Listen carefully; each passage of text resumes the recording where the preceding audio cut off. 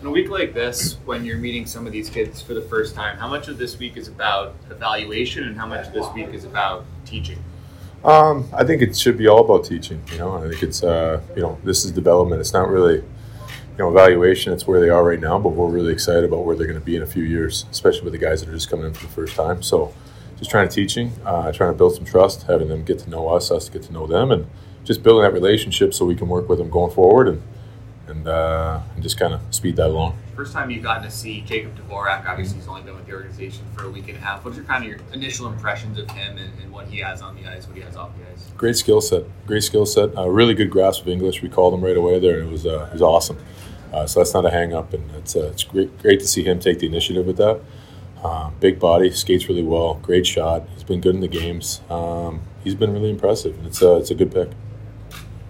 You've got some guys here at development camp with limited professional experience, but still professional experience. How much are you able to lean on them? Yeah, you do. Obviously those guys, I think that's a hockey culture. I think if you're a little bit more established, if you're more of a veteran on any team, no matter kind of what level you're at, you kind of get to the front of the lines and help the coaches out. And they did a great job of that with the guys that have been here before in the past in development camps and guys that have been in Ontario with the Kings last year. They've done a great job of really helping us and leading the way on the ice. Matt, when you watch guys live in games, you watch video on them and things like that, but when you actually get on the ice, do you see things that maybe you didn't see watching them when you play, like from up top, when you're on ice level with them? I think it's great. It's always very humbling where you watch them from up top or you watch them on tape and you try not to get too skewed, and then you get on the ice with them and you realize how big, how fast, how good they actually are, and you remember, people make mistakes, so it's good to see them on the ice. It's good to realize how good they are, how fast the game still is, and or way faster than when we were playing. And it's nice to see them have that skill and then be able to work with them from there.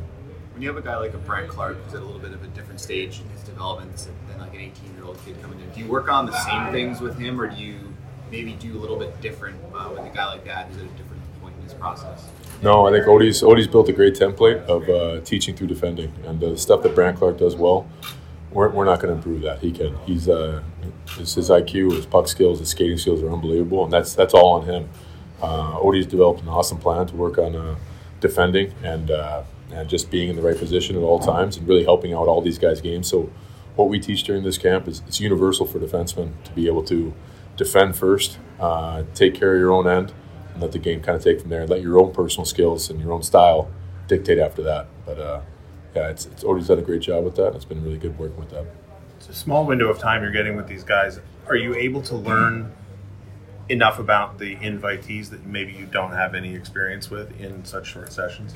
A little bit. It's been great. I think these invites that, again, too, it's not, I don't think we're just throwing darts at a list of names. Our scouts, our amateur scouts do a great job identifying guys that are going to fit in with this group, fit in with our needs, and they chose some great guys that came in here. So it's been awesome to try to build relationships with them and then hopefully see them on the road this year and keep those relationships going forward. What does the check-in process with, say, a draft pick look like during the season? Like, you have them at development camp a year apart, but how often are you kind of seeing some of these guys between yourself and the other development guys between those days? We're just trying to see them as many times as we can on the road, and at least a few times a year with the D-men, and just, again, be in contact with them, make sure that they know they can reach out with anything they need, and we'll kind of do the same, keeping tabs on them. But, again, too, the season's long, and you got coaches, whether you're playing U.S. college or major junior or over in Europe, it's a long season. Those coaches put in a lot of good hours, and so you got to make sure that they're doing what the coaches say. But if we can help in any ways, that's the goal. It's just to make the player better. And do you guys ever get involved, or do the coaches ever reach out to you guys and ask you guys what you guys see? A little bit, but again, it's more just kind of making sure that if we're seeing the same thing or if there's big discrepancies. But again, those guys, they're with them day to day, and they're doing that work, and you got to let them do that. You got to have faith in them being able to take care of that. And we've been lucky and fortunate. I think the coaches that we've had with the kids going back to juniors and college have been great. Any players on the blue line we've heard from the forward coaches, but that have stood out as far as rapid improvement in a short camp?